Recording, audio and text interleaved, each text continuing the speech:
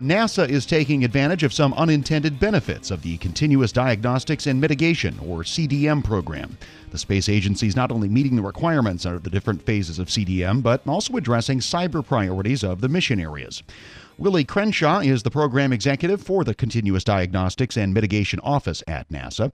He tells executive editor Jason Miller about the surge teams that are helping identify and implement new capabilities across the agency. During phase one of CDM deployment, we decided that we needed a team within NASA that understood NASA to make it a little bit easier to implement the CDM tools. It were familiar faces that have worked with the missions and the programs before, so we called it a surge team. So we also added some additional resources in the form of people with expertise in the different, in Big Fix and all the different ones to make sure that it got implemented properly. So what that team did is they worked together with the missions and to be able to explain it, to be able to work with the CDM integrator, to be able to explain what was going on within NASA, to deal with the culture, to deal with the different types of things as we move forward in implementing. So what we're going to do, what we've done, is that we're going to mirror a team for Defend, to have that team, because it's a little bit different than just implementing the tools.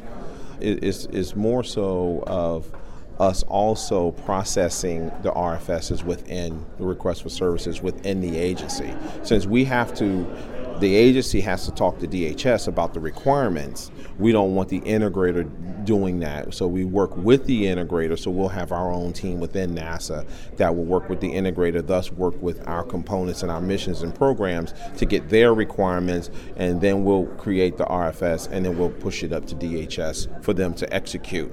So when it comes back down through the integrator then works with our team, our NASA team, to go ahead and get it integrated.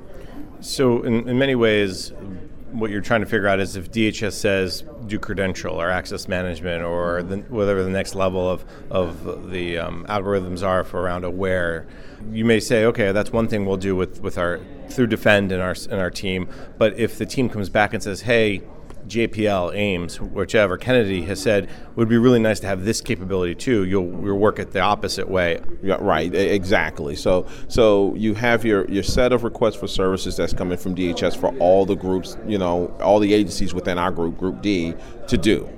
So we want to make sure that priority gets met as far as their requirements. But then we have our own. So let's say we need ongoing authorization or cloud. We may be ready to do cloud. CDM in the cloud. So what we will do is generate an RFS, get DHS's requirements, get our own requirements, and then we'll push that up and say, hey, DHS, in addition to the RFS you gave us, here's some that NASA wants to do as well. So the program is flexible like that and helps us do that. So we like that model. That seems to be a little different approach than what a lot of agencies are doing. And you mentioned in the beginning of the conversation that this came from maybe the phase one surge effort. What's the reaction from maybe the centers? Are they happy that there's this it's a group of people we know, we trust, if you will, because they're not the integrator, they're not DHS, they're NASA employees? Is that kind of where that building of when you talk about culture change came from? Yeah, and it builds the trust. And it also helps them build a trust with the team, with the integrator that's embedded with the NASA team. So that definitely is how it's done. It's about relationships. And so we built these relationships over years with the missions. We've done things. Some of us have worked with the missions, on the project, so they understand the little intricacies of the project. So yeah, definitely that helps a lot. And then they know that the integrator, once the integrator's there, they understand the integrator, and it builds that trust because they know we're going to listen. They know that we're going to do what's best for them and the agency. How big are these teams? Are we talking about 3 or 4 people? Are we talking about 10 people? Or are they different based on the needs and the requirements? Yeah, well, yeah. The last group was a little bit bigger because of the requirements. This team may not be as big because we've kind of put operations in one place, and then we put all the new stuff for Defend that comes in. So then we'll kind of hand that off. There's a handoff between the implementation and integration team and the operations team that continues the operations and the maintenance of the stuff that's already in. So just going back, is it a couple people? Is it a bunch of people? Is it more than a dozen? Do you get a sense? On the operation side, it's more than a dozen because it's services. It's all the services combined. My team, so to speak, the defend team may be a little bit smaller because we're not doing the operations and the actual integration of it. So we're just doing the processing and gathering of requirements. So that may be about 3 or 4, maybe 5 people. Yeah. And they're traveling around, or you guys are at least holding some sort of weekly, monthly, daily meetings about requirements, needs as they come up. Give me a sense of what the process is. Right now we're doing a road show. So we're traveling to every center to communicate and to tell them what Defend is and what our process is. The other piece of this is you talk about how successful CDM is. So can you maybe talk a little bit about the actual impact it's having on the NASA cybersecurity, whether it's by number of systems that are patched or number of percentage of incidents that are down? What are some of those hard metrics you guys look at? The patching, of course, because we're able to see more assets, we're able to ensure that the assets are patched. NASA had something before. And let me just interrupt. It was a troubled something before. I mean, I've done stories where there was something to the effect of 300,000-400,000 assets that were questionable whether they were patched or not.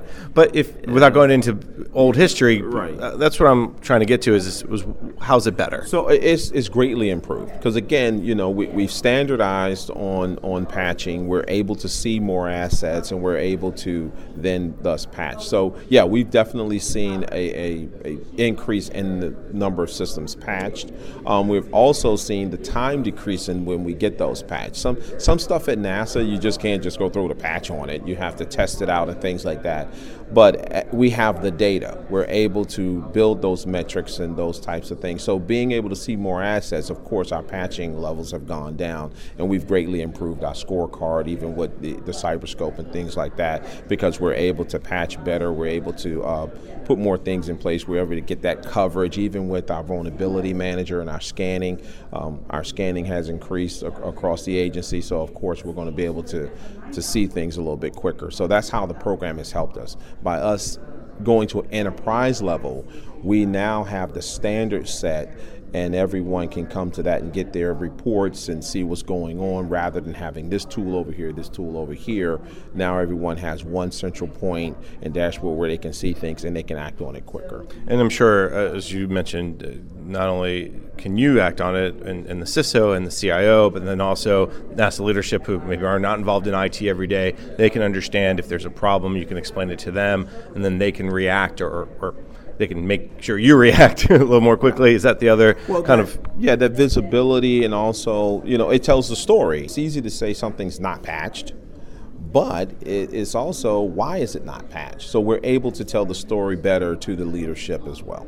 That's Willie Crenshaw, the program executive for the Continuous Diagnostics and Mitigation Office at NASA, talking with Federal News Network's Jason Miller. You can hear this interview at federalnewsnetwork.com/Federal Drive. Hi, I'm your unused PTO. It's almost the end of the year, and if you don't put me on a timesheet, I will be gone forever. Use me or lose me. Let's get away. It's getaway time. Get our best deals of the season on a new Hyundai. It's your journey. Own every mile at the Hyundai Getaway Sales Event. Now, get 0% APR for up to 36 months, plus 0 payments for 90 days on select Hyundai vehicles. Hurry to your local Hyundai dealer today. Now during the Hyundai Getaway Sales Event. Offer ends 1/3/23. Call 1-562-314-4603 for complete offer details. As fall fills up with activities and obligations, even a small time saver can feel like a big help. Grammarly is an all-in-one writing tool that makes clear, concise communication easier than ever, so you can finish your work earlier and head off to family dinners, social events, and fall weddings. Grammarly is free to download and works where you do, so every project gets finished quicker.